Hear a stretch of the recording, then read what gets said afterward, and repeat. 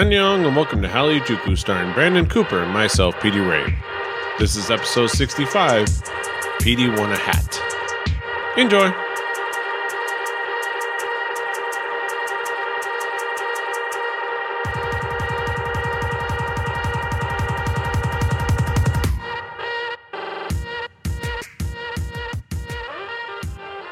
Buenos nachos, amigos, and welcome to another fantastic episode of Hallyu-Juku.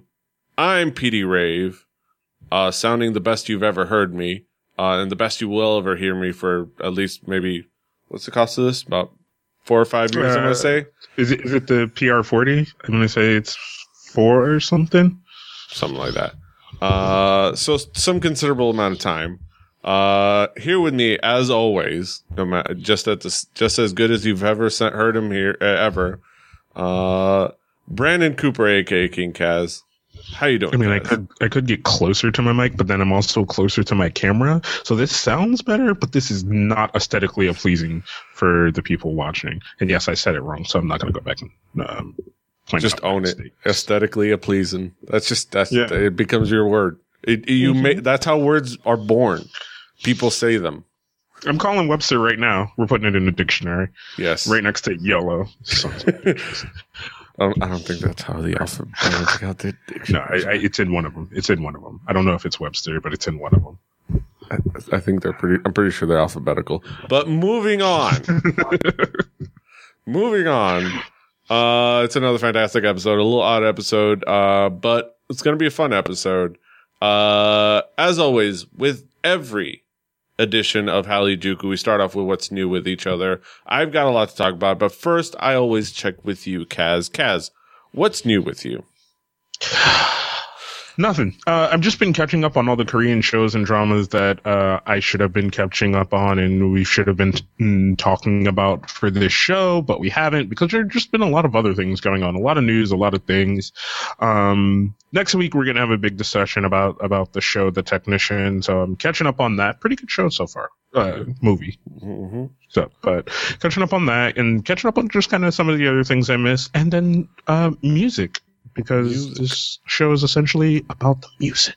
It's all about the music. What music has caught your attention this week? So this week, surprisingly, there was a few things that caught my attention. One of them being this acoustic live version of a song by Molly D, which I'm pretty sure we've had on the show before. But I just thought it was like a really cool kind of thing just to kind of see him do like live and of course, it has the trope that me and PDF talked about time and time again of you're watching it happen. Oh no! What are we watching? Music being made? Yeah, watching watching the sausage get made. Yeah, but other than that, I still thought it was pretty fun to see because it is actually something that they kind of did and composed semi-live when they did this. So it's kind of a fun, cool little jam out thing that it looks like they're doing, which has way more production than any kind of jam out thing ever does. But I don't know. I just thought it was fun. I thought it was cool. Molly D is kind of growing on me as a rapper, and I just wanted to include it. Yeah, it's a really cool little song that a little cool little like performance video. Yeah, and I like his style. And I'm pretty sure we talked about him before. And I definitely liked what I saw of him. But moving on to a song that I temporarily forgot about, and I probably would have included, but I'm glad you did. Go ahead and introduce it. So we're getting more from MFTB, MFBTY. My fans better than yours. Or fucking busy. So this Tiger is a song, Ray. Yumi Ray, Drunken Tiger, JK, called Bang Diggy Bong Bong. Bang Diggy Bang Bang. Yes, it is a silly title, but it is such a fun song. And I'm so glad we're getting more from MFBTY, like Yumi Ray, Drunken Tiger, and Busy. Like it's just so much fun. Yeah, like freaking Tasha is just the best. Like, just as a rapper and as a singer and like just as a personality, and like freaking Tiger JK is just awesome and hilarious. And like the song, and what's really cool, it's like they talked about how this is off the album they're going to come out with called Wonderland. How they said that it's not really a rap project, not strictly speaking a hip hop project. It's actually like their reinvention of K-pop. Like they wanted to make a K-pop record, but their way. And this is less a strictly rap song and more of a, like a pop track or a party track. And they basically like they basically like owned it. And this is just a fantastic banger. Like this is just a freaking fucking awesome banger. Like it's just so much fun to listen to and like dance to and like just bump on your headphones like biggie bang biggie bang bang bang bang bang and like freaking doing the lazy dance.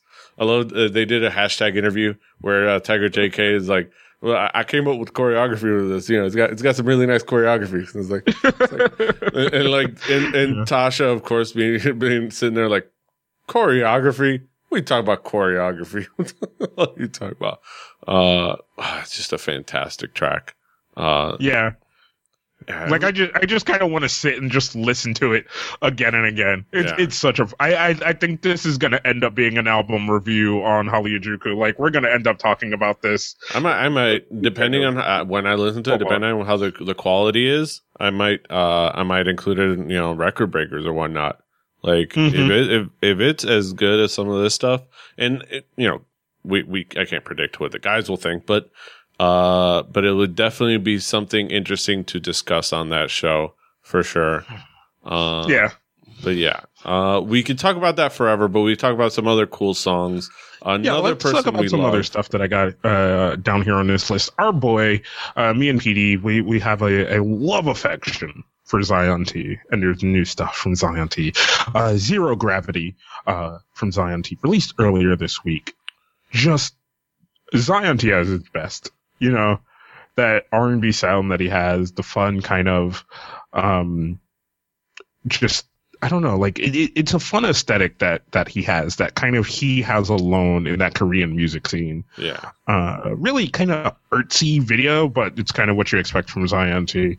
So if you're not ready for that, it can catch you off guard. Yeah. But Zion T is definitely somebody, if you're kind of into Korean music and you're always kind of looking for that next thing to kind of learn about and kind of find appealing, Zion T is really, really good for that. Yeah. Like, it's just such a chill track. Like, it's such a chill, cool, smooth, like, track, and kind of, you can feel, the feels. You can feel a little bit of Zion T's feels. Which, similar to the other track that he released previously, Younghwa Bridge, I believe, which was another kind of cool, like, mood track, kind of a moody, I don't want to say moody, but like, kind of like chill, low tempo, kind of a smooth track. And yeah, it's just, everything we love about Zion T, like in just his style and what he contributes, to other people's tracks and what he comes up with on his own. And the video is really cool. Like it's relatively simple. It's not a complex video, but an interesting video. Just like a simple, imagery, simple, just one person, another person, same room, it keeps it simple. And I think it does it effectively. Definitely. I agree. Mm-hmm. Like, I mean, me and Petey have kind of this weird thing where we really like Zion T. He can never he's at the point where he can not do wrong in our eyes. Yeah. So it's hard for us to kind of ever find something bad to say, and we're always kind of going to have the same points when it comes to Zion T. Yeah. But yeah. Check out the song, the video. Go ahead. But last but not least, what do you got? Yeah, so I wanted to include some boy band stuff, and I was looking kind of for the names we know, and I came across Hot Shot's Midnight Summer. I remember, I think I know Hot Shot, but I was just like, do I know them or not? And I just couldn't remember, and I didn't have time to look up if we had stuff from them before. So this is Hot Shot, Midnight Summer, and somewhat actually enjoyed this. Like, I kind of liked the beat. It reminds me of something, and I've been racking my brain as to what this beat reminds me of, but I just cannot think for like I just can't. I can't think for my life what it reminds me of. This is it has a really cool. I think it has a very cool, a very cool club sound, very cool like, sound that I think is reflective. If you want to be kind, and if you want to be mean, you can call it derivative, but it's still like what's popular now. At least has been popular, kind of the club tracks and the kind of the anthemic or anthemy in our terms, club tracks, that have been popular. But yeah, it's done really well, and it's a cool track. You know, I don't know if this is going to be on my go-to list, but it's a cool, it's done well. It's done really well. Midnight Sun, some really cool tracks. But yeah, some really cool tracks. All right. So I've been doing a lot. Yeah. As you can tell, I'm not in Miami. What? I'm knocking things over. I'm also, just for anybody who's worrying about my financial situation, I did not buy all of this. This is, I'm currently in, Oakland, California at the house of one Justin Robert Young of Night Attack fame. I'm in the studio, the famed studio that you see in Night Attack. And this is leg 2. This weekend is WrestleMania weekend, of course, for all the crazy indie wrestling stuff that we're going to cover. Part of all of this travel is why this episode is going to be a day late. Sorry about that. But yeah, I've been doing that. But the main thing, and the thing that concerns us, is South by Southwest music. So a couple of cool things, like, so we're going to get into like K-pop night out and Japan night during our Kalijuku talk segment. So I'll leave that to there. But a couple of like cool things that I want to throw up. I have a new hat. There was a giveaway happening, at the K-pop night out where you like tweeted a picture of yourself with a bunch of this gear from Moonrock News. Rock being ROK. And, you know, the lady Hannah, you know, if you've seen her on, Law of the City, New York, she's a friend of Ailey, but she also is, a street teamer for Moonrock News. And they were doing a giveaway, and like, you know, my tweet got favorited, and then like Hannah was in the middle of the show, like saw me and like go, hey, you know, you want a hat. Like, what? What? Oh, cool. Yeah, we said that, you know, if your tweet got favorited, you'll win the hat. Like, oh, okay, cool. Which one do you want? I was like, I want that one. And I picked this one. Nice. And it's by, let me see, Profound Aesthetic Company. Apparently that's like a legit streetwear brand that's, you know, doing things. But you know, it's a fun hat. Other things, while I was in Texas, I hit up an Asian market.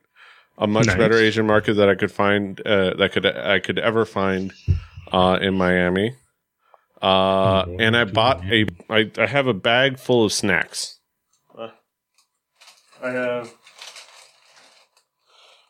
a lot of snacks. I also have, chapagetti, which is, if you know, it's the kind of the ramen version of like, jjajangmyeon. Which I got to try, and it was pretty fun. But I'm going to try one snack while I'm this, before we get into our music.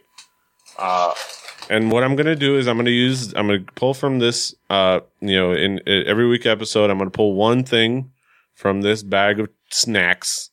A very TMS kind of. Yeah. I'm ripping off to the morning stream. But you know what? We're not ripping off. We're paying tribute. Tribute. Tribute is a good word. Also a pretty good song. One of the only kind of Tenacious D songs I actually like. You want to fight me about it? Yeah. Meet me on Twitter. Meet me in the At street. King Cavs. It's right there in the corner, right under I him. think it's their only song that is listenable. Let's go. Whoa. That is debatable. But all right. So the first one that's caught my eye, I'm gonna try out, is simply called Jangia, as in it's awesome. That's just the name is it's awesome. That doesn't describe it at all. I can't quite read what it is. Ingredients. I see a lot of fun ingredients, but you know what? I'm not going to spoil it for myself. I'm going to open it up and try it out. Has a good smell. Get a sniffy sniff. Now you have to kind of go through this whole description, because you got to remember there are people who probably only listen in audio. Yeah. So what's really interesting? It comes in a little bag. It's from Cosmos, the company. It's a little guy giving a thumbs up. You got these little, you can see the enlarged to show detail picture of the snack itself. It has a picture of a sunflower in the corner, which I don't know. I'm guessing that plays into the flavor. It looks like a little cup. Oh no, it's a little circle. Has a lot of ridges. Are we describing sex toys? Food. Sex toys or food? Sex toy or food? There you go. There's a segment. I'm gonna write it down on the idea board that I can find here at the Night Attack headquarters. Sex toy or food? Yeah, you know what? They could have that segment if they want, because that would get really dark here really quickly. Really dark. But let me try this out.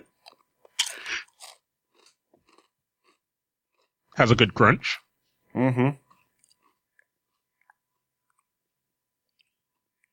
Is like, all right. It's crunchy. It's chippy. It has this overall like taste that reminds me of like kettle corn. Very similar to kettle corn. At least that type of sweetness. And overall, there's not really much other flavors other than the kind of a general like corn snacky. Okay. They're pretty good. All right, moving on. Other cool things that caught my attention this week. Another Korean Girls React video. Petey loves these. I love these. Specifically, I love me Dimples. My girl Dimples, the star of this show, the star of all of these videos, is the love of my life. The one I will marry. As soon as she gives me her Kakao Talk info. Korean Girls react to One Direction.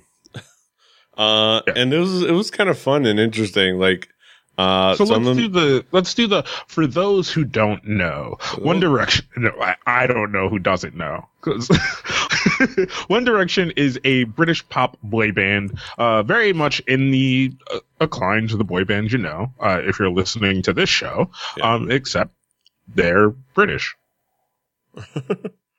Yeah. And apparently they're also buttery. Which threw a lot of people off, and at this point, a lot made our boy SW Yoon, American Trend, put some captions to help out with his translations, which it meant like greasy or cheesy, but it was odd seeing him say they look buttery. But overall, it's fun. Not a lot of highlights from our girl. Well, a few highlights from my girl, Dimples. But overall, some fun. It was fun seeing them react to the new stuff and realizing that they knew it, and then seeing them see the debut video, like them thinking, oh, I don't really know these guys. Them playing the debut video, was like, oh yeah, I know that song. That was my ringtone. I almost had the same not the ringtone part. I just want to let you know, I never had a One Direction ringtone. Only I might be a mark for boy bands, but I never had a One Direction ringtone. I want to put that out there. But I almost had a similar reaction in watching this because that first video that they showed, which I guess is a kind of a newer video from them, I hadn't seen One Direction since like their kind of initial debut or whatever, because I only ever hear them on the radio in the car and like kind of in passing and things like that. They're not really a group I sought out. So like seeing them here, I was like, man, what, they got like facial hair and they're kind of creepy and like, what the hell is going on? So like I had this really weird reaction that like made me think like, have they been around longer than I think they have? Were they 12? What's going on here? and then you realize we're aging, and then just get sad. But yeah, it was interesting. There's not much to say other than it was another fun video. Another fun, more fun reactions. What a waste of spaghetti. More fun moments. So go check it out. I want to keep supporting this channel because they keep putting out pretty good stuff. But I don't want to. All right. So not to prolong this, go ahead and check out the video. It's an 11-minute long video. We're not going to spend 11 minutes talking about it. No. We got music to talk about. This is a music show, ostensibly. We got a lot to talk about eventually, but Rat Monster once again trying to make us like him. And I think he's working on me. I think he's winning me over. Rat Monster put out a new track, "Do You?" His like just be yourself anthem. And it's actually pretty damn good. Like the beat is cool and interesting. His flow is really good. The like the lyrics, if you've looked them up translated, are really cool and interesting, and like a little bit more like stuff that he can speak to, like just the idea of do you be yourself. The idea that the certain things aren't considered hip hop enough is ridiculous. Like, everybody just has their own style. But I want to know, Kaz, what did you think? All right. So I will generally agree with you on everything musically. So now we've been kind of keeping these points, so to speak, on these releases from Rat Monster, right? He's kind of had his try hard. He's had his okay level one. This is the one I put in the category of this is hip hop. Fucking, this is him making that statement that I can do hip hop. This is the one that I wanted. This is the one that I've been waiting for. This is the one I wanted to see if he could do, and he did it, and he did it well. Because this is not, oh, I'm with Warren G. Oh, I'm with, and that I'm over here with Yumi Ray and them. Like, it's not, even though he does have a cameo in that other Yumi Ray video that we had earlier. Yeah. Which is fun. But, this is kind of the song that I expected from him. Now, the other thing I want to talk about, for the visual aspect of our show, right? This video doesn't shock us, but this could be a really shocking video for kind of the Korean standards. Yeah. Especially considering he's in a boy band, like in an idol group. I think it's a wonder that they're kind of letting him take these kind of risks. For one, it's a lot of shocking visuals. A lot of, interest, a lot of things that might offend some. One thing that I do find offensive, he's the fact that he's another dude in K-pop that does not know that that's a side address microphone. For fuck's sake. Seriously, stop singing to the top of that thing. I know, I get it. You want to have the old Tammy microphone. But you sing into the side. You see where all the grates are? That's how your voice gets through. But that aside, One step at a time. One step at a time. I think it works really well. Like the style of it works really well. The song of it works really well. I think it's interesting that they're giving him that much leeway. They must really, really trust him and his fan base. Well, I guess in a sense, you can look at and this becomes our kind of our control in a sense, right? You always kind of go back to Z.I.Ko, right? Yeah. Z.I.Ko has carte blanche where he is, Yeah. because he can do Tough Cookie, promote Tough Cookie, and that hardcore boasting and some of the other hardcore things that he has also released, and turn around and go promote her, and promote, the boy band in the same week or whatever. Yeah. And for them, it is almost two separate things in that sense, And I think they're taking that very similar approach here, where it's you go do that.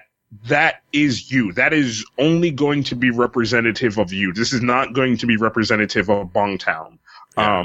And almost to a certain degree, even Bongtown's inception is more inclined to what Rat Monster is doing now than what Bongtown is doing now, because they kind of lightened up and went more boy bandy than what they kind of what their original concept was. Though I wouldn't say they were in any way edgy. I think it was like we're rebellious teenagers and parents don't understand. And it's like where they were more like that, more than this. But yeah, I mean, it's definitely understandable. Like, it is cool to kind of see somebody that has the talent and drive to kind of be a central creative force, and for himself and his group being given that kind of leeway, for all that we can credit, him for all that. So it's interesting. I will say the one last thing I'll say that the progression with Rat Monster, the Warren G song was like, okay. Mm-hmm. The Awakening was like, okay. And then like this song was like, okay, all right, okay.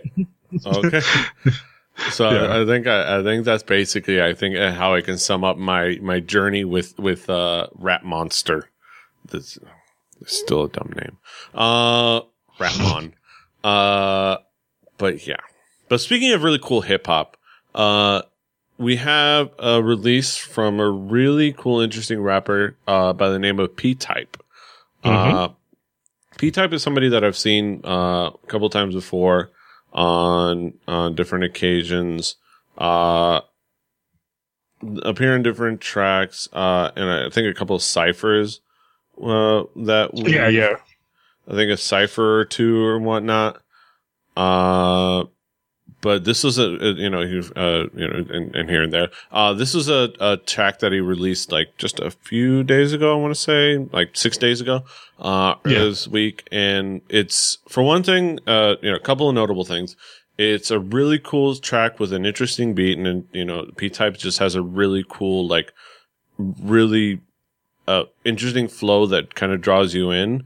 And the other cool thing is that it features a very kind of out of nowhere cameo or feature spot by the Barbarettes, who we're going to talk about in our Harajuku Talk segment.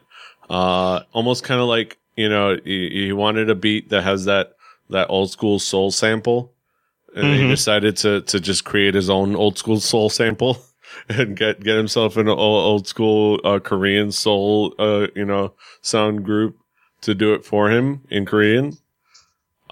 Which is kind of clever, kind of a clever way to go about that. But yeah, this is a really cool track. What did you think, Kaz? I don't know. I found it really interesting as well. Like I liked a lot about it. Like I loved the kind of the hook and stuff by the Barbarettes. I thought that was really cool. Like I liked that a lot. It caught me off guard when I first heard that, but I really, really enjoyed it. I will agree with you about all the things that you said about P-Type. His voice is really interesting. It pulls you in. I kind of love the simple complexity of the video as well. Yeah. It just, I don't know. It's really simple, but there are just enough complex elements about it to make it interesting. Yeah. And it goes along with the song rather well. Like it's not like a vocal for shot kind of thing, but it just kind of goes along with this feel and this vibe that the song is giving you. Yeah, like kind of that I thought was really cool and really interesting. The kind of the feel of like him rapping about his come up, you know, kind of the struggles he went through, or it's, you know, still going through, just as an up and coming rapper, and it's just done really well, and it's just a really cool track. All right, so last but not least, another cool, interesting track by an artist that I've liked before. They just kind of, I guess, just dropped a couple, like, I guess yesterday. Yesterday, more or less, yeah. Yeah, and I just got a chance to check it out, and I dug it. It's a K-Will with his newest release, Growing.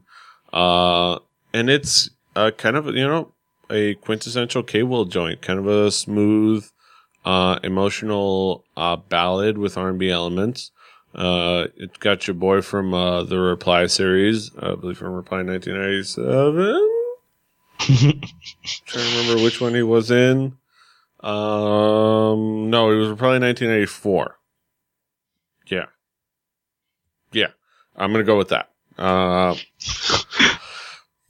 could look it up, but who cares? But it's a cool song. It's K-Will's voice, which is just fantastic. Tried and true. You know, he's been around the business for so long, and has been successful for good reason. It's just a really cool song. It's just kind of really smooth and really kind of like it sets a good, cool mood. What did you think, Kaz? I mean, K-Will is the ballad singer of ballads right now, you know, like, he can do no wrong when he does what he knows how to do. And this is just right up his alley, and he fucking, and I mean, it's a ballad, it's a fucking singy song, so to say he kills it, it's kind of weird, but he kills it. He does really, really well. I thought the video was kind of standard cutesy emotion in every other scene kind of thing. Yeah. Like there's some parts that are just way too emotionally attached for me just in the video, because it swings so hard for sometimes from scene to scene. But I still kind of enjoyed it and liked it. But the thing that I'm here for is K-Will, and the K-Will parts are what I enjoy. Yeah, and it just does it so well. And like you said, the video is cool and interesting. Kind of, it's more or less standard fare in a lot of spots, but it's done well. Like, it's well executed, it's well shot. But yeah, it's just, you know, K-Will's voice. It's all about K-Will's voice. It's just so fantastic. Yeah,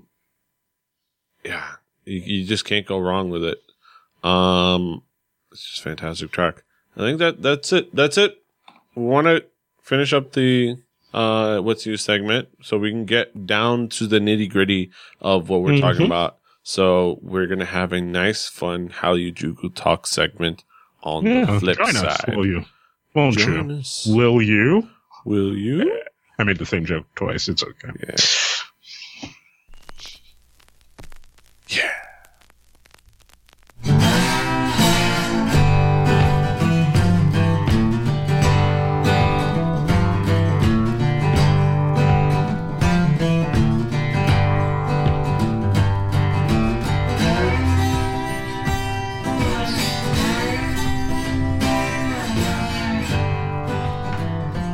All right, and Hallyu Talks. So part of the whole thing, like we said at the top of the show, of PD kind of being where he is he went on down to Texas to take part in South by Southwest music festival.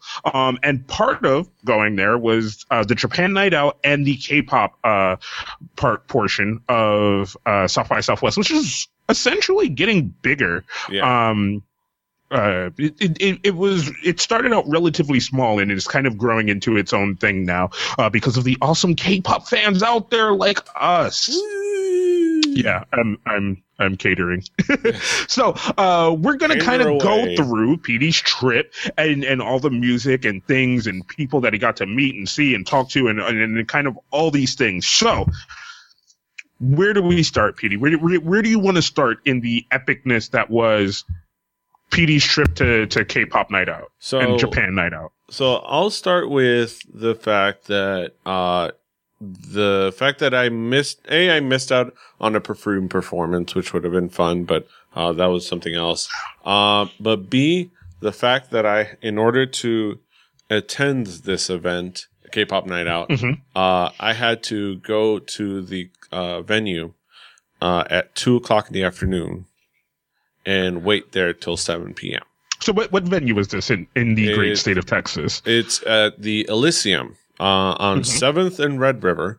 It's right there on 7th and Red River. Pretty cool spot. It's pretty interesting venue, to say the least.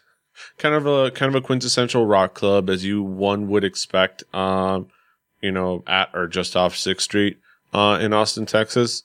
But it was, at the Elysium. Both K-pop Night Out and Japan Night, oddly enough, were in the same space, just on different days.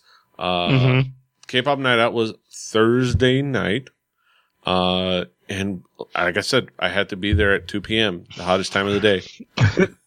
Yeah. So, I guess, all right, so let's talk about the kind of the setup of what these shows were. Was it kind of just performed back to back by the groups? Was it more structured like the greatest concert you'll ever see? Kind of style. Like what was the style of the setup for the performances? So, like the actual shows themselves, and both of them pretty much were just kind of just a little festival. It was just a lineup of groups, and they all performed after, they all performed, broke down, the next group set up, they performed, broke down, next group set up, they broke down, set up, rinse and repeat.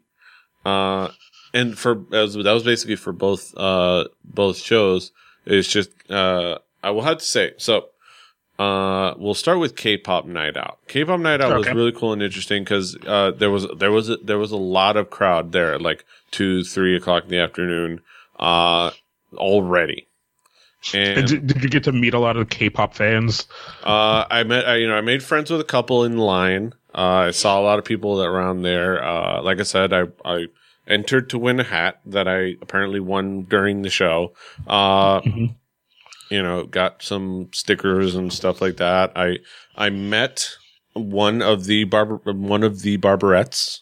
Yeah, that was pretty awesome. I saw that picture. It's actually, for those who don't want to have to, follow PD because you're a fucking bastard. If you go down into the Asian Junkie article that is in our show notes, and you scroll on down here to the comment section, you'll see a big giant PD face down there with one of the Barbarettes. Awesome. One is Sinead Wheeler. Which is, she was cool. She was a cool chick. She was the, requisite English speaker of the group. She was kind of the designated English speaker for the group. And Crayon Pop were like this far away from me. Outside. So how was that? How would let's get this part out of the way. So let's get the A majority of the reason PD went there was to be in the same airspace as Crayon Pop, to breathe the air that they breathe. Yes. How was the air? It was sweet, and salty with a little bit of like edge to it. Cause a little, that faint scent of soju because them girls are thugs. They're the thug queens. But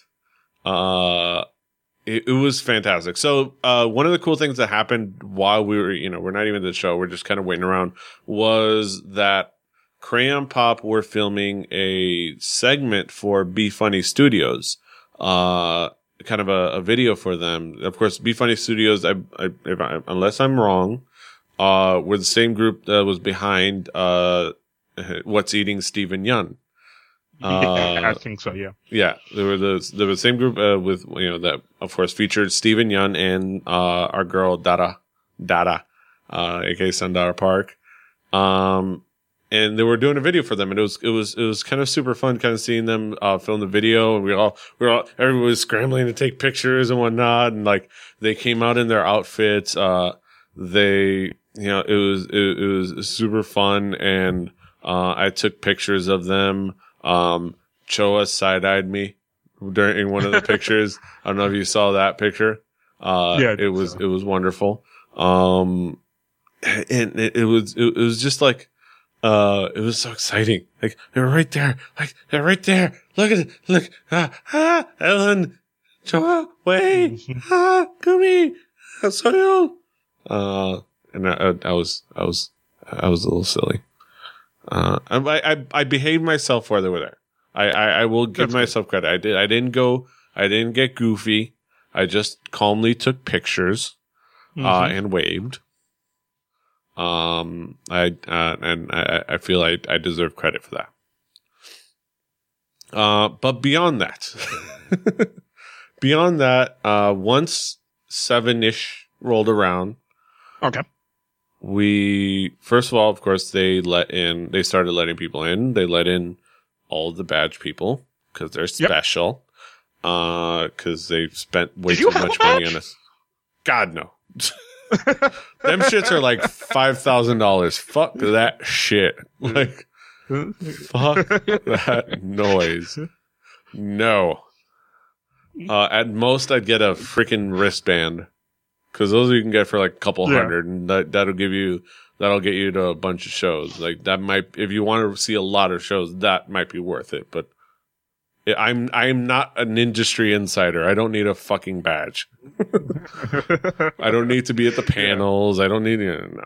But I was with the plebes in the regular just pay a cover line, which we'll talk about. So yeah, they let in the ones with the badges, let in with the ones with the wristbands. And then they started letting us regular folk in, and it was just a cover charge. And how much? Okay, looking at this lineup, how much would you pay to sit to go in there and see all of this? Right. So you got Crayon Pop, Epic High, the Barbarettes were on this. Barbarettes, Hitchhiker. Showing to Hitchhiker, yeah.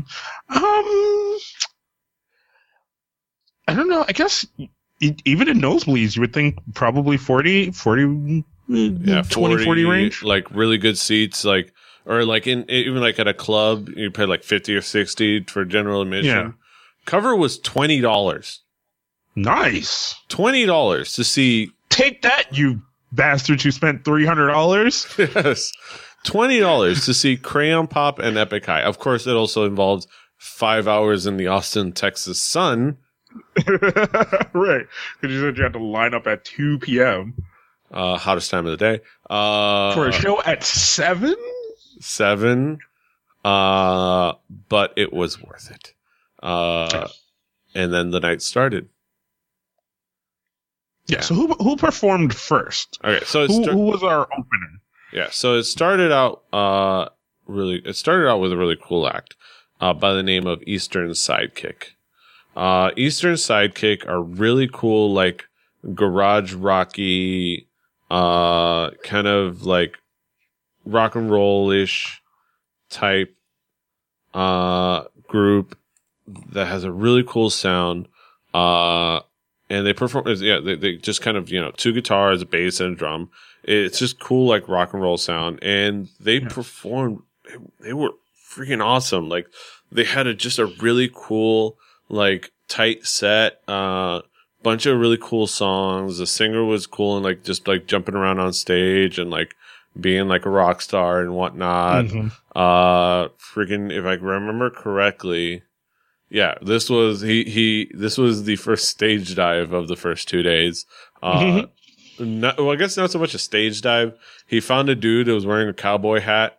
Asked him to borrow said cowboy hat. So that was one thing. One other thing, he found a dude that was rocking out and enjoying the show and just like, all right, told him to come closer. And then proceeded to like from the stage, wrap his arm around him and jump down on him. And, like jumped off the stage and just started rocking out with him with his microphone still singing. Yeah. Very rock star. Yeah, very cool. And then, but overall, it was just a really cool, tight set. It was a really cool performance. The music was awesome. The songs were performed really well. Like they performed a tight. They were really skilled. Like the song. I don't know what else. I guess I don't know how much else I could describe it. Yeah, it was a lot of really cool moments, a lot of really cool music from them. So the key thing is also that the crowd was into them, and like of course this is a crowd that just got in. They've been waiting for hours, and they're there. And let's be honest, they're there to see Epic High and Crayon Pop, right? And that's kind of who they're there for. Like, there was somebody that asking the people if they wanted to send message to their particular act they were coming to see, and pretty much everyone said Epic High. Like, and then maybe some said Crayon Pop. There were some K-pop fans in that crowd. That's awesome. Yeah, like there were K-pop fans and there were pop fans. Like there was a little like middle-aged lady that had a jacket. Like a denim jacket with like patches of like every group she's seen live. She had like BAP patch, Big Bang, 21, FX, nice. Like every band you can think of. She's apparently seen live, and she has a patch on her like jacket. You could probably see a picture of it if you go to Moonrock News's Twitter, Moonrock News on Twitter. They should have a few pictures, including one of myself doing the V's, and one of that jacket. But yeah, this was a K-pop crowd. Who was our next? Act? So before, what I wanted to say was like there were K-pop group, but they instead of kind of like just milling around, not really being interested in this group, they were into the group. They were like, all right, this is pretty cool. This is rocking, and they were supporting them and giving them energy. And equally as much, they were giving energy to the next group, Asian Chair Shot. Asian Chair Shot, like Eastern Sidekick. I know we talked about Eastern Sidekick before. Asian Chair Shot, and I think we've even talked about this song. There's a video that I'm using as an example. But Asian Chair Shot was an interesting trip and an interesting follow-up because they were more like psychedelic, more 70s, like psychedelic rock, more, kind of moody, jam rocky, more like The Doors, more of that sound. Well, more like, a little bit more progressive, a little bit more like Muse, but without the synths. Yeah. Like kind of the Muse, but without the synths, kind of a little bit. And that was really cool and interesting that, it kind of brought the crowd into an interesting different mood. And the performance was really cool. The kind of the lead singer being, doing his like, I'm odd and weird thing. And, it worked really well. And I dug it. Like the guitar work was really cool. The songs were really well done. Like not as tight a performance, but more loose and like a flowy performance. But overall it worked really well, and it was a really cool like follow up to Eastern Sidekick, and was really cool. It solidified. And you know what? I'll talk about kind of how how this how I'll talk about later how this doesn't fit with the K-pop Night Out name, but I'm glad we got this instead of what would fit with the K-pop Night Out name a little bit. But it was a nice different sound and really just really cool. Like you remember we've talked about Asian Chair Shot before, haven't we? I think we have. I don't think it was this song that we used, but I want to say we have. Somebody will let us know. Most likely T2T2 will let us know that we never talked about them and that we're idiots. But I'm gonna say we have for now. Yeah. What? And I have to ask you, seeing these two as like the opening two acts of the K-pop Night Out, what is your reaction to this being how the night begins? These sounds. I think, like you said, it doesn't fit in with what we know K-pop to be, but K-pop is at this point in life just talking about anything coming from that side of the world that is Korean, you know? And I think it's a lot.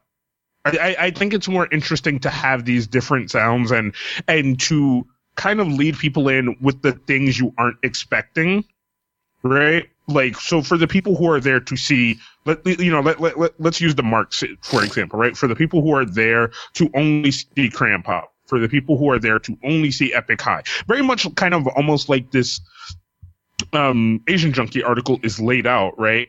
Like, you would think the only thing that happened there was Epic High and Crayon Pop, in a sense, you know, because that's kind of all that they really present to you when you scroll through it really quickly. So I feel like for the people there, to give them something different, to give them something that they might not expect, which is almost essentially the idea behind this show that we do, behind Hallyu-Juku, is to discover those things that aren't just on the surface, you know? Yeah. I find really interesting, and I think it's a really smart thing to do. I loved the fact that Eastern Sidekick was involved in this. You know, I don't know much about Asian Chair Shot, and like you said, it's something really interesting, and now it's something I'm definitely going to check out. But that moment where we kind of found Eastern Sidekick and learned more about them and discovered that music, that's the thing that it's kind of all about. And I think that's the thing that these things should be all about, because sometimes you're going to have the person who comes there who is not a K-pop fan at all, who's being dragged there by their friend. Maybe they're essentially more into rock music, you know, and they know they're going to go see this pop band and they're going to see this hip hop group because that's what their friend's been talking about. And while they're there, they get to see Eastern Sidekick and Asian Chair Shot. Yeah. And they're like, yo, that was awesome. Yeah. What, can we see more of that? Yeah. Like, you know, and I think those two definitely won over some fans. But definitely, the next group won over, I think, the biggest amount of fans. Like, won over more of the fans hard. Yeah. The Barbarettes. The Barbarettes were the group that, like I said, I got to hang out with Shanae and Wheeler, outside of the club, because she was around, you know, hanging around promoting and stuff like that. They were absolutely delightful and adorable. And they had the entire crowd in the palm of their hand. They had a full Elysium nightclub, like, energized and ready to just rock out for them. Nice.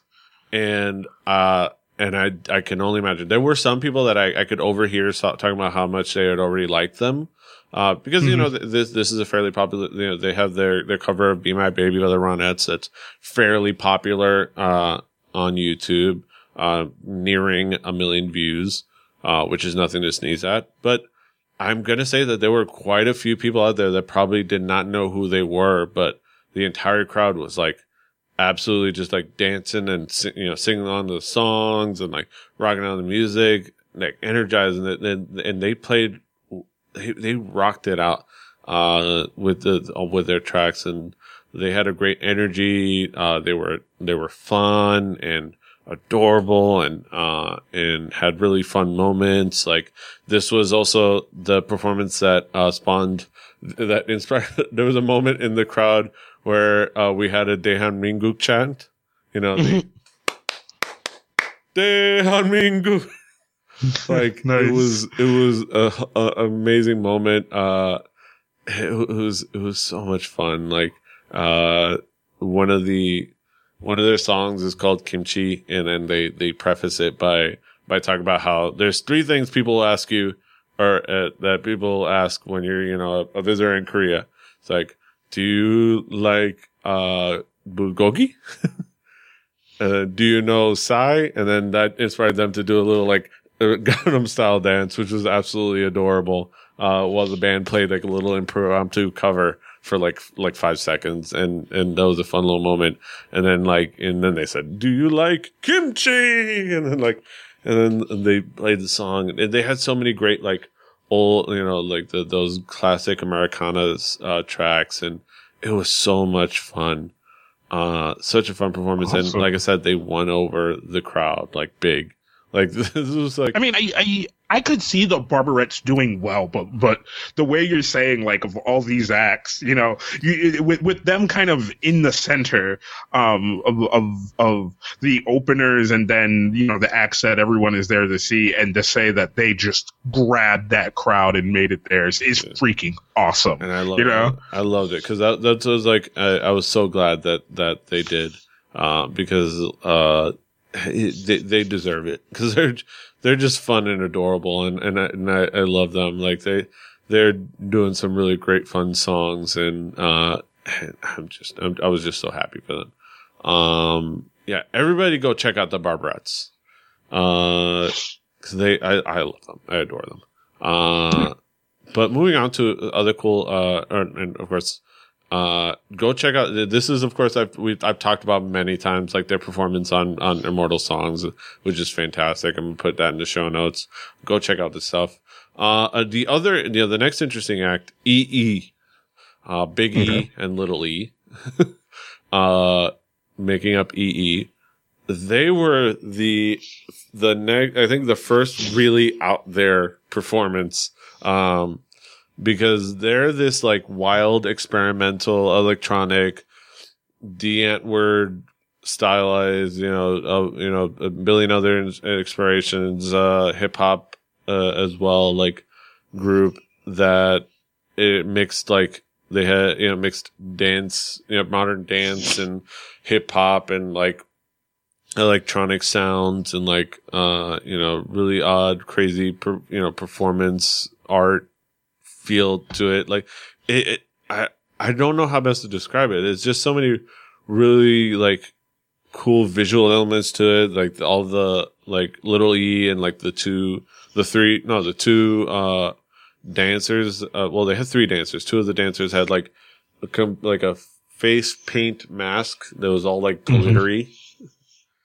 And then they had like the male dancer that had the face paint paint. Yeah, I'm checking this out. This is really like kind of weird and cool. Yeah, like it sounded so cool. The visual elements were so cool. Like the dancers put on some really crazy, awesome, cool performances. Like I'm pulling out like modern dance and like ISOs and like popping and locking and some break dancing and like the one dude was also shirtless and had some like abs, and like you can hear like the high pitched excitement from the crowd. It's like, Ew! So it was like I almost joked like we kind of almost had our own like Magic Mike moment. But yeah, this performance was that took it up into a different level as far as like interesting visuals and interesting music, like going from like an Americana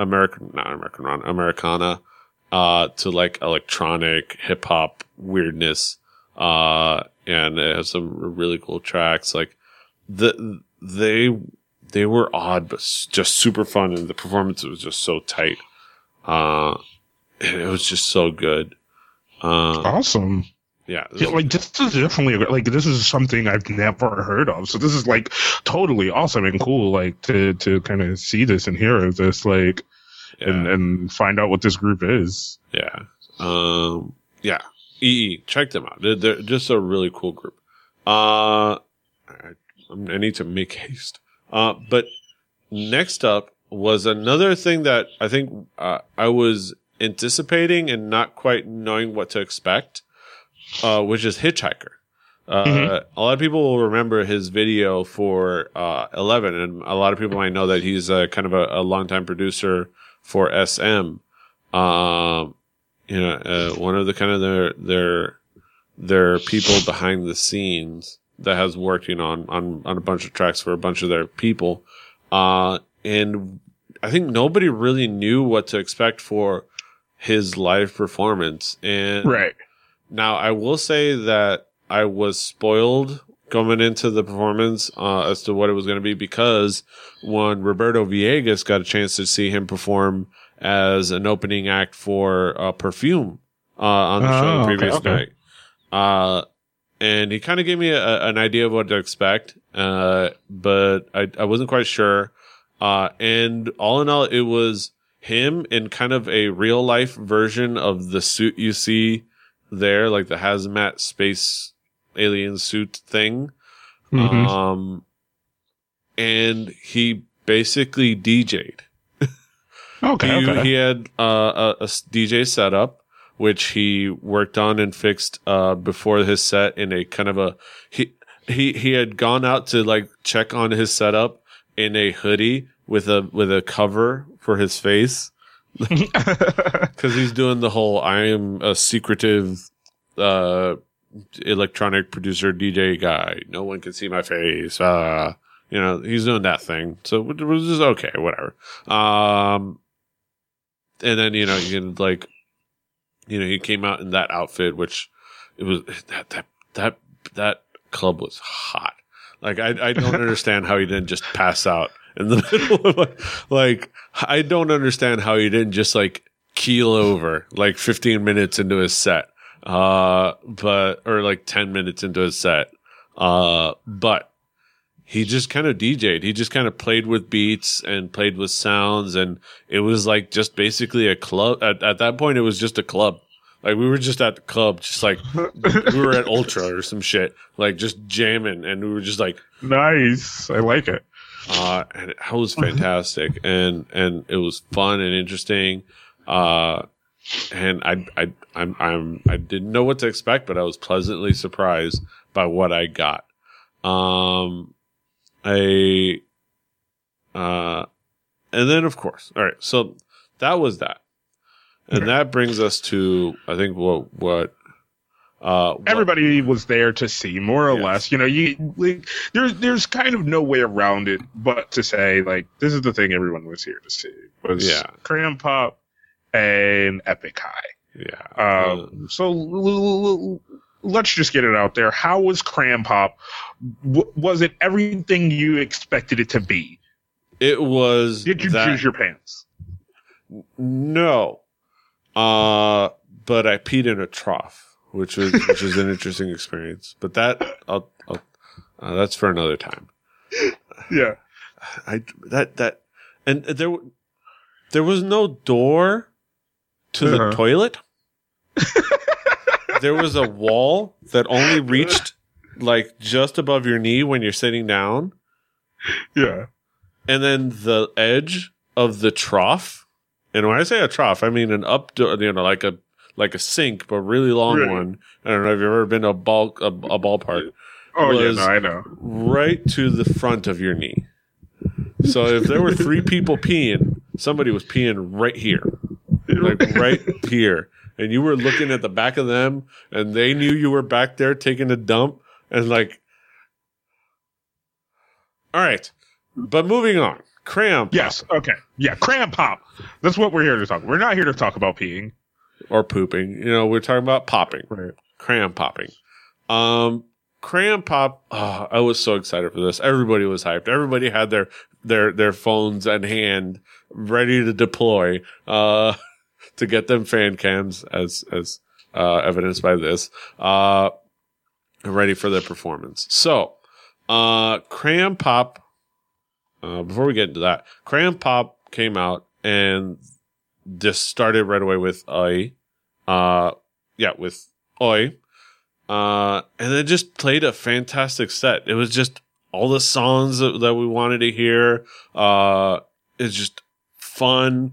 It was a great performance. They had mics in hand and were singing, which was fantastic. Which is crazy to say that, but they are kind of a pop group, and they are kind of a ostensibly, at least tangentially, an idol group. Yeah. So it is cool to see that from somebody in that spectrum. But it was so much fun, and the Pop Jashis were representing. The fan chants were represented.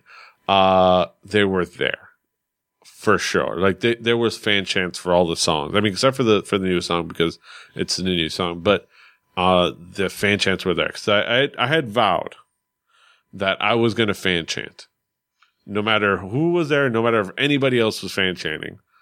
But I didn't have to worry, because there were people there representing, and I was there among them. We were loud and proud Pop Jashis. And I believe the girls appreciated that. Awesome. And then of course they debuted their new track, FM. I got to listen and watch them perform this track before anybody else on the planet, which was awesome. Like this is just with the thing, and then they did the thing, and then they sent the dance, and then did the song, and it was fun. And yeah. The new song was just awesome. The new song is really cool. Like I'm seeing some complaints, and the reason people are complaining is dumb.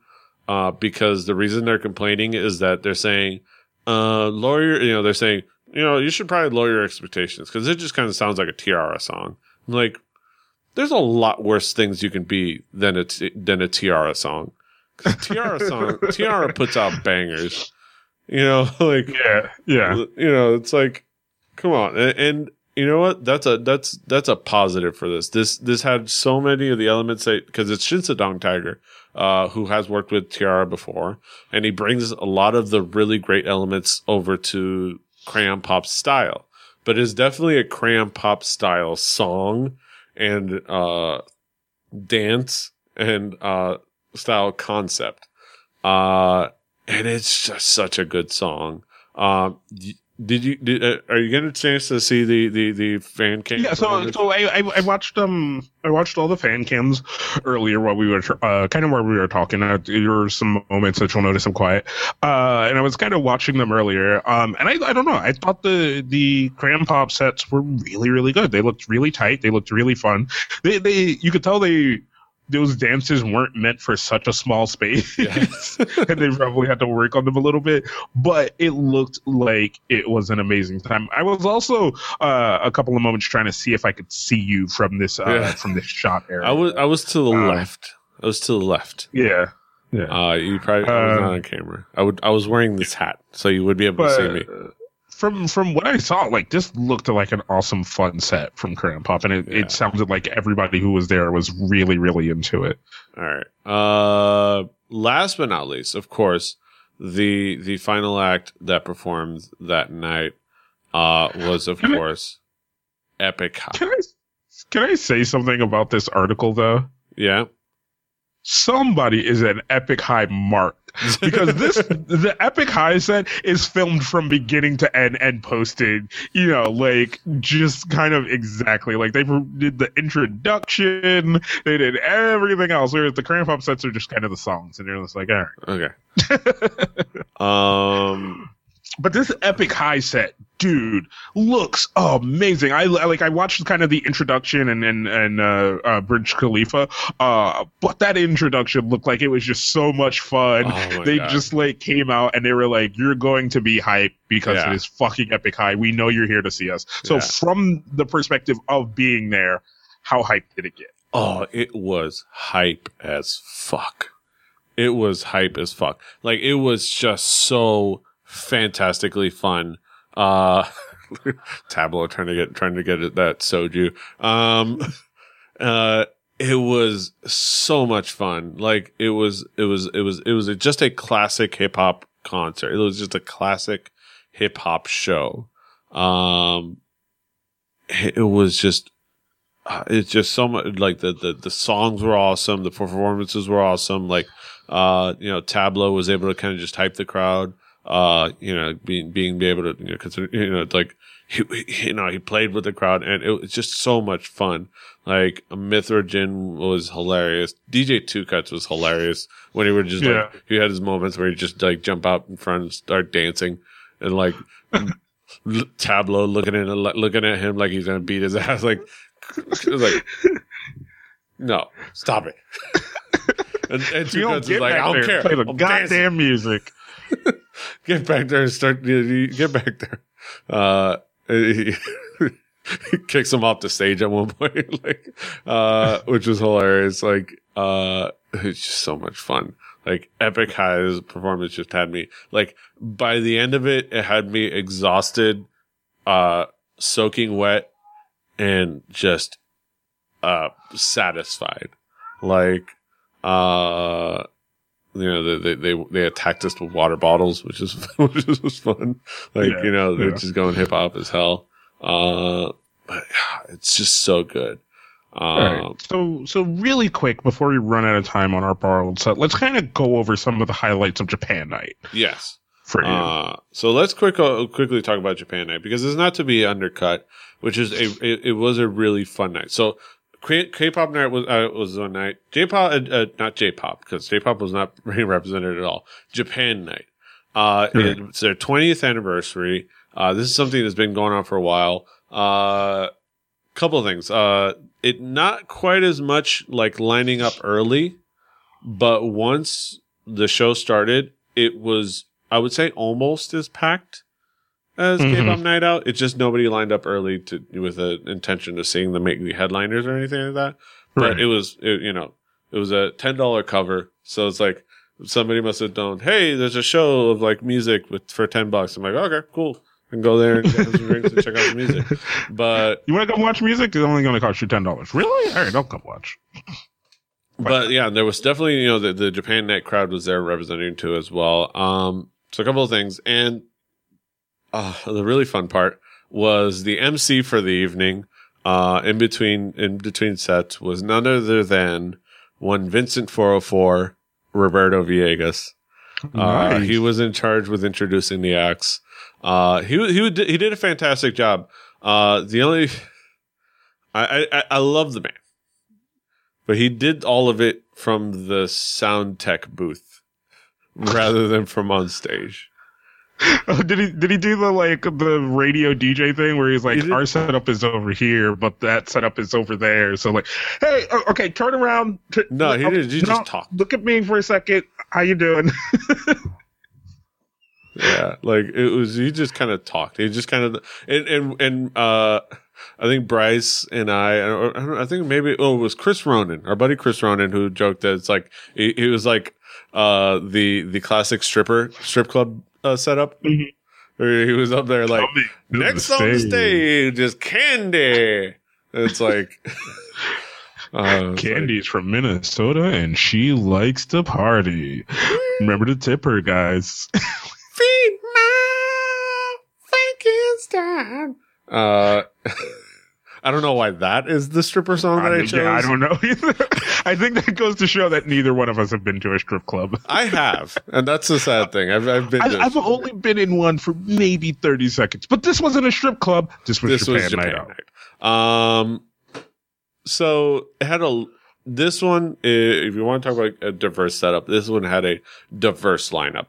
Like, it started out with, I'm gonna lose the name, because I didn't bother to translate, dang it.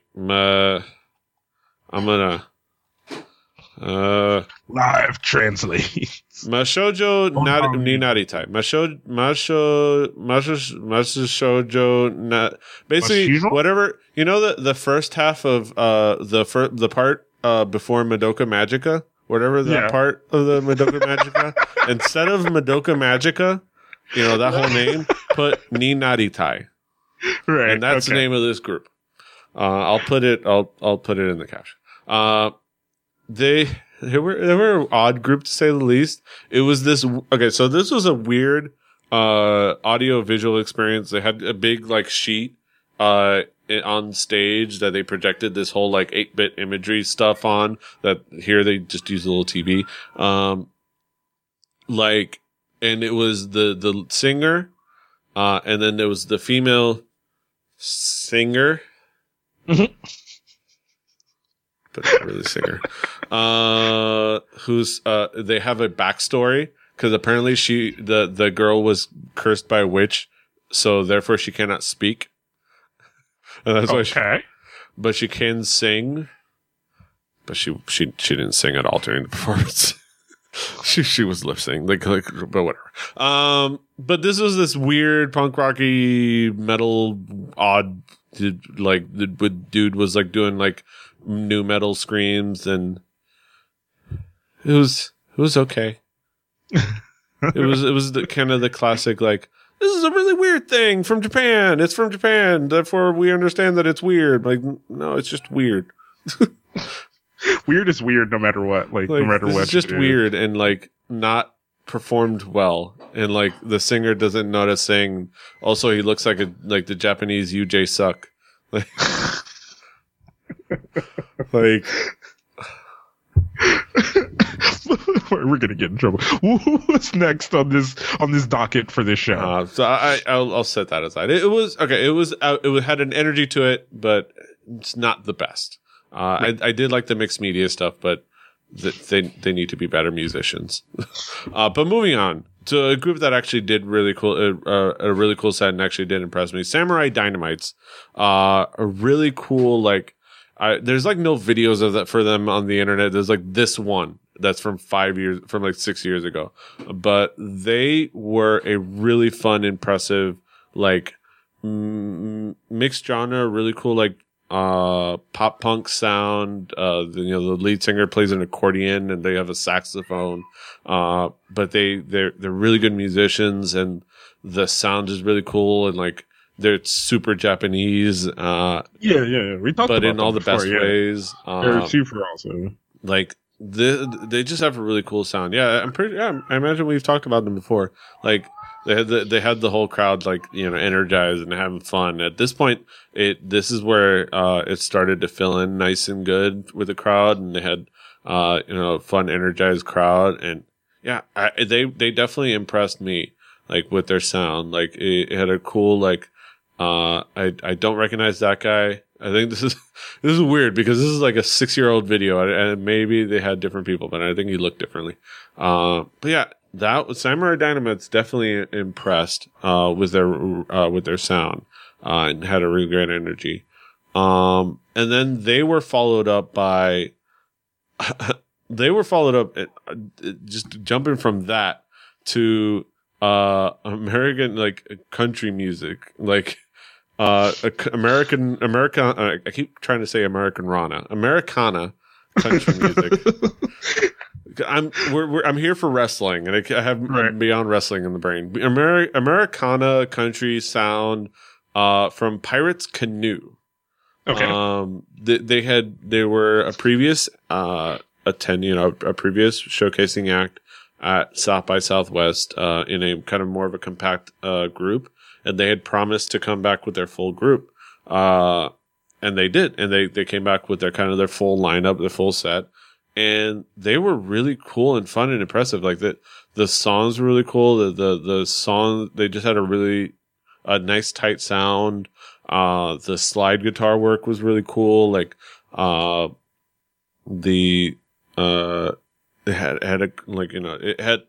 had just a great mood to it.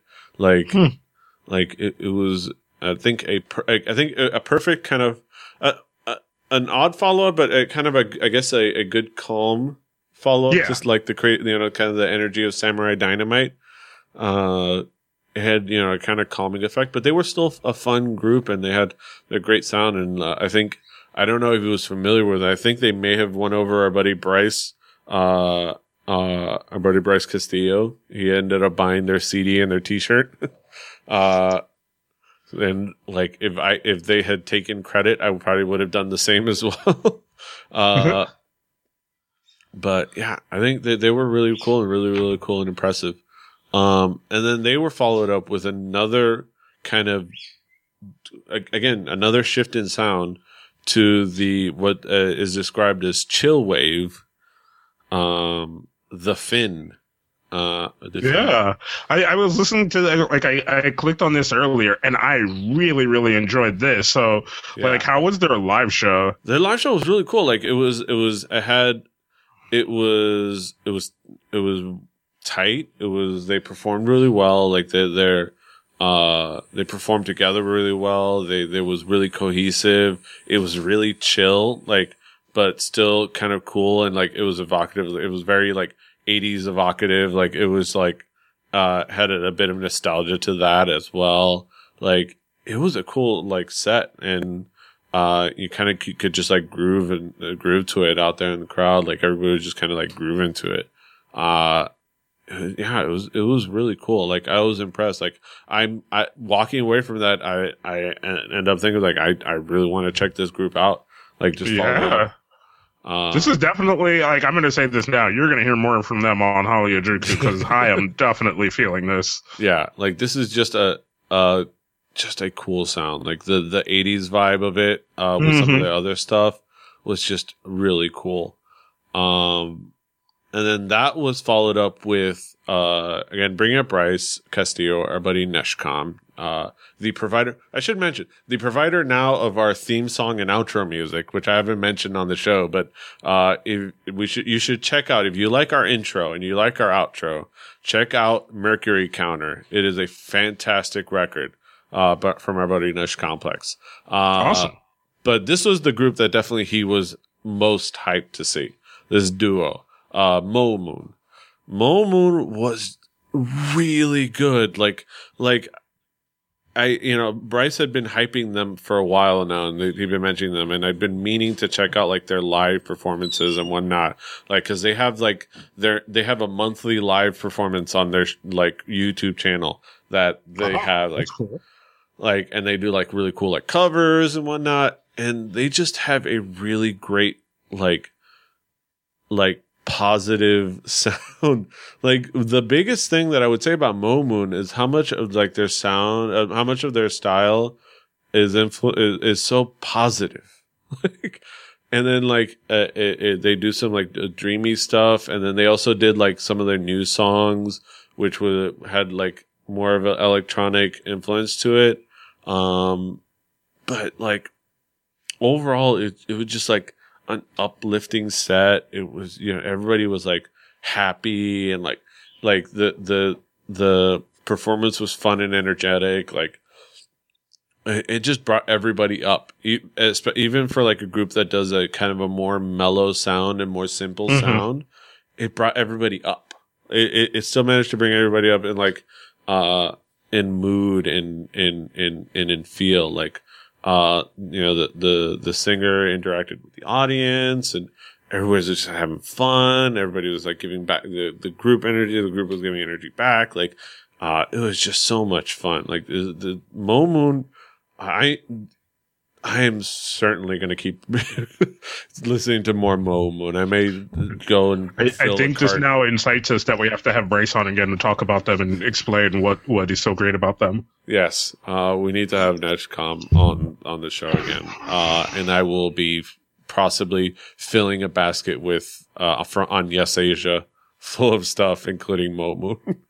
And then that was followed up by Quorum, which were interesting. There, I can't say that I was terribly moved by them. It was just kind of a, hey, we're like a throwback to the late 70s, early 90s rock and roll.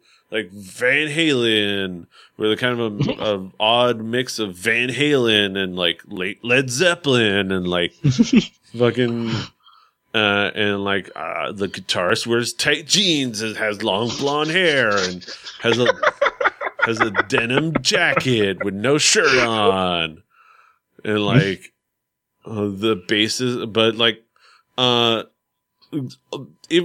with all that, considering all that, they actually were really impressive from a technical standpoint.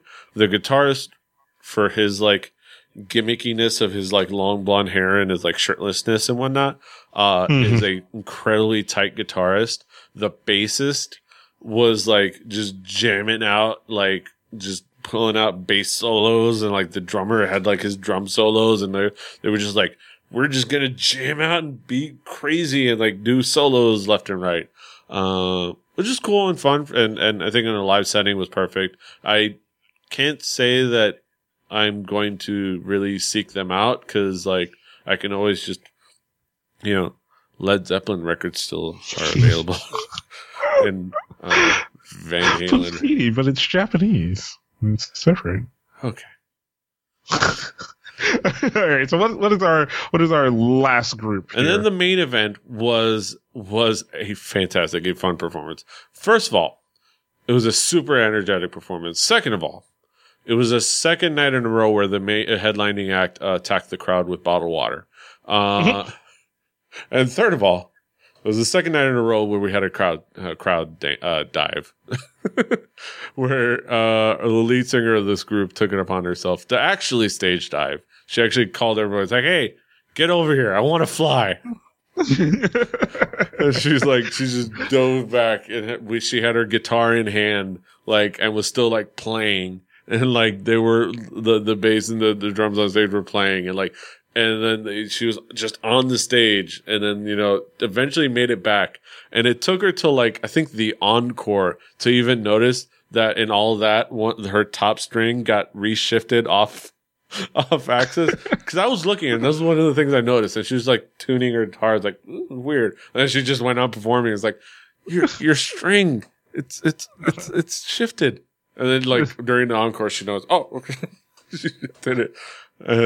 She just didn't care. She was just like jamming out. And then they were just a fun group. They just had crazy fun energy. This was the group you want to tell them, like, talk about like a group that was quirky, fun, weird, and had great energy. Yeah. That first group, they had all that, but they were kind of sloppy and weird, and their music wasn't great. They were that. Sushi Mamide, I should say. Sushi Mamide were that, but they were tight, and they could play music. Like, they could play music, and they were playing live and singing live, and like, it was a better musical performance overall, just in general. Like, just a better musical performance. And it was just so fun and rock and roll. Like, it was just so impressive. And I think it was again, leaving me exhausted, soaking wet, and energized. Nice. Just like K-pop Night Out. I think that is, I think where you get the comparison between the two nights. But that was a fantastic Japan night. That's awesome. Yeah. So that essentially wraps up K-pop Night Out, Japan night. Any final thoughts on this experience? All right, so I liked. So Japan Night is awesome and fun. I love it. It's just what it is, and the creature that it is so great, because it is full on just about. Here is a bunch of really great music from Japan. All of it, different genres, different styles, different, points of view. You're going to get a great cross section.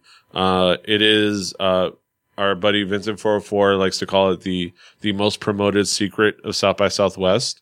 Because, there's a reason that everybody, once they go, they spent all that time. They spent so much time trying to tell people, like, hey, you should check out Japan Night. Hey, you should check out Japan Night. And that was from, I got that from Vincent 404. And for that reason, and what's the main reason that motivated me to go to South by Southwest. Because like once I had always been meaning to want to check out Japan Night, and that was the core impetus for me wanting to check out music rather than interactive like I'd done before. And then once K-pop Night Out grew to what it was, it kind of added up to solidified that like that you have to be there for South by Southwest music more than you need to be there for interactive, because this is going to be essentially the thing that you want to be there for. Yeah, and even though I guess interactive is fun because they have the gaming expo, but medium. Like, and honestly, it made me realize that I want to do all of it because there's a gaming expo, and then there's like this. Maybe one day when we have that Patreon money for Hallyu-Juku, and we'll start a Patreon, rolling in fat checks and growing nipple hair, we'll be like, man, just spend 3 weeks in Texas. Yeah. But yeah, Japan Net was just fantastic. Great energy, great lineup, and a great cross section of Japanese music. And then K-pop Night Out, I really enjoy what it is growing to. In the article, in the Asian Junkie, the article, they talk about how it they wanted more of a true to K-pop representation, where I kind of disagree. I kind of saw the lineup itself, as I think it would be more, and it actually kind of did have that name with the subtitle being K-pop Night Out. It would be more apt to say that it was Korea Night. And in fact, it was technically, so, eventually they had a second show, which I didn't get a chance to go to because it was on the same night as Japan Night. But K-pop Night Out was actually, Korea Night 1, K-pop Night Out, and then Korea Night 2 the following night at another place was called Soul Sonic, and that one was more the indie stuff.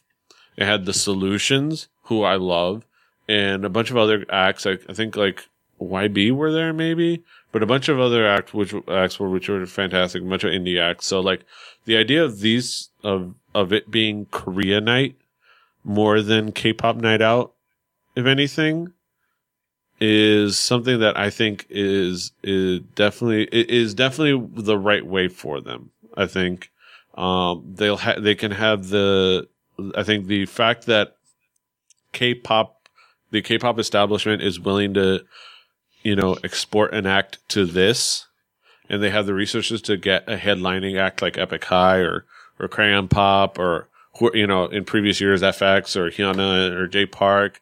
They can have a headlining act that they can put on the top of the marquee, and then support that with a great cross section of different genres, akin to what you get from Japan Night.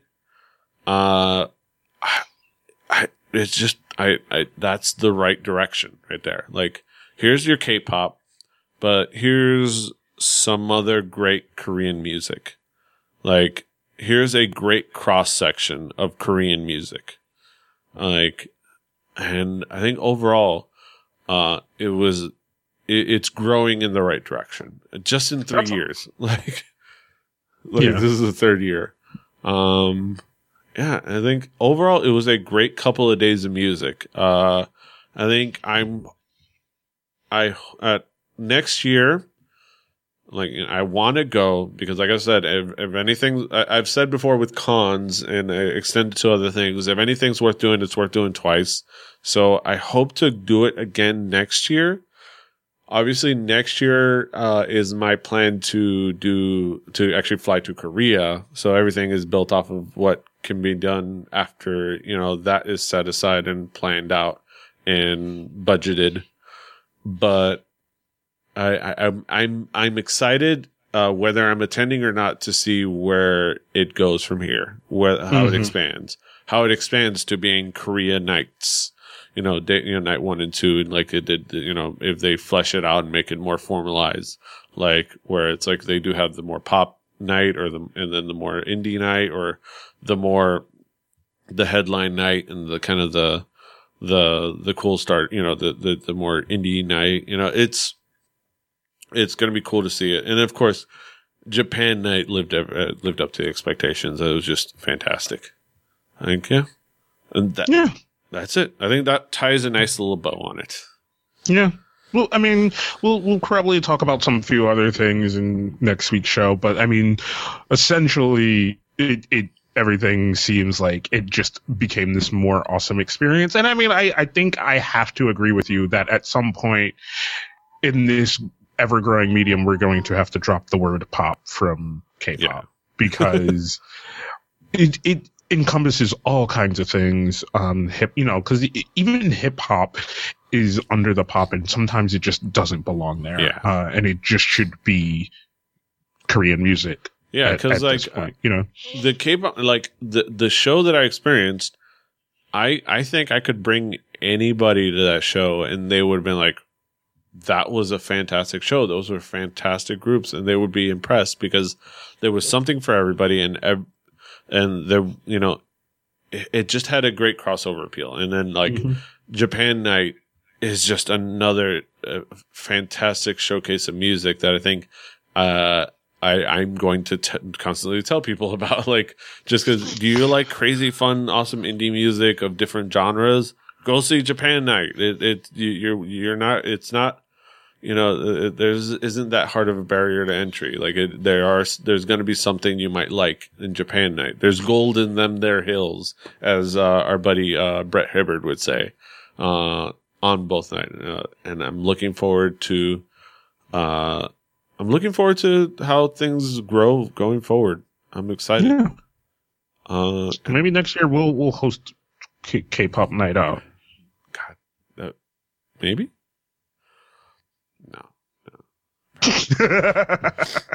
I wish we can bring back a Crayon Pop. Suddenly, there's games where that involve Soil having to hug me. Just all right. Let's end this before I turn into bad things. Ladies and gentlemen, thank you once again, as always, for enjoying the show known as Hallyu-Juku. You found this show, so I don't need to tell you how to find this show, but if you want other people to find this show, go over to the little thing in iTunes, rate and star, whatever. I don't know what you do on iTunes because I don't use that shit. But you could do that. You could also go and catch us on Stitcher. And if you just want to show people an awesome place where we collect all of our thoughts, go over to kpoppodcast.com or hallyu-juku.com, or just go over to rebelly.net. What is it? .com? Rebelly.net. I've confused myself. Oh no, I'm in a box. Rebelly.net to check out all the other shows, such as Record Breakers and the Fanny Pack Wrestling Podcast, which I'm pretty sure will have a lot of content coming up in the coming weeks. Yes. A nice crazy live. We're going to have to try to figure out the schedule, but a crazy live night. But that's it. He's King Kaz. I'm PD Rave. About That Me/PD Rave. About That Me/King Kaz. For all the things that we do that are separate from this on the internet, you can find them there. Until next time, hasta los huevos. Good night. Good luck. Well, didn't I tell you? Don't you know? FM. Hanyo and fighting. Fighting.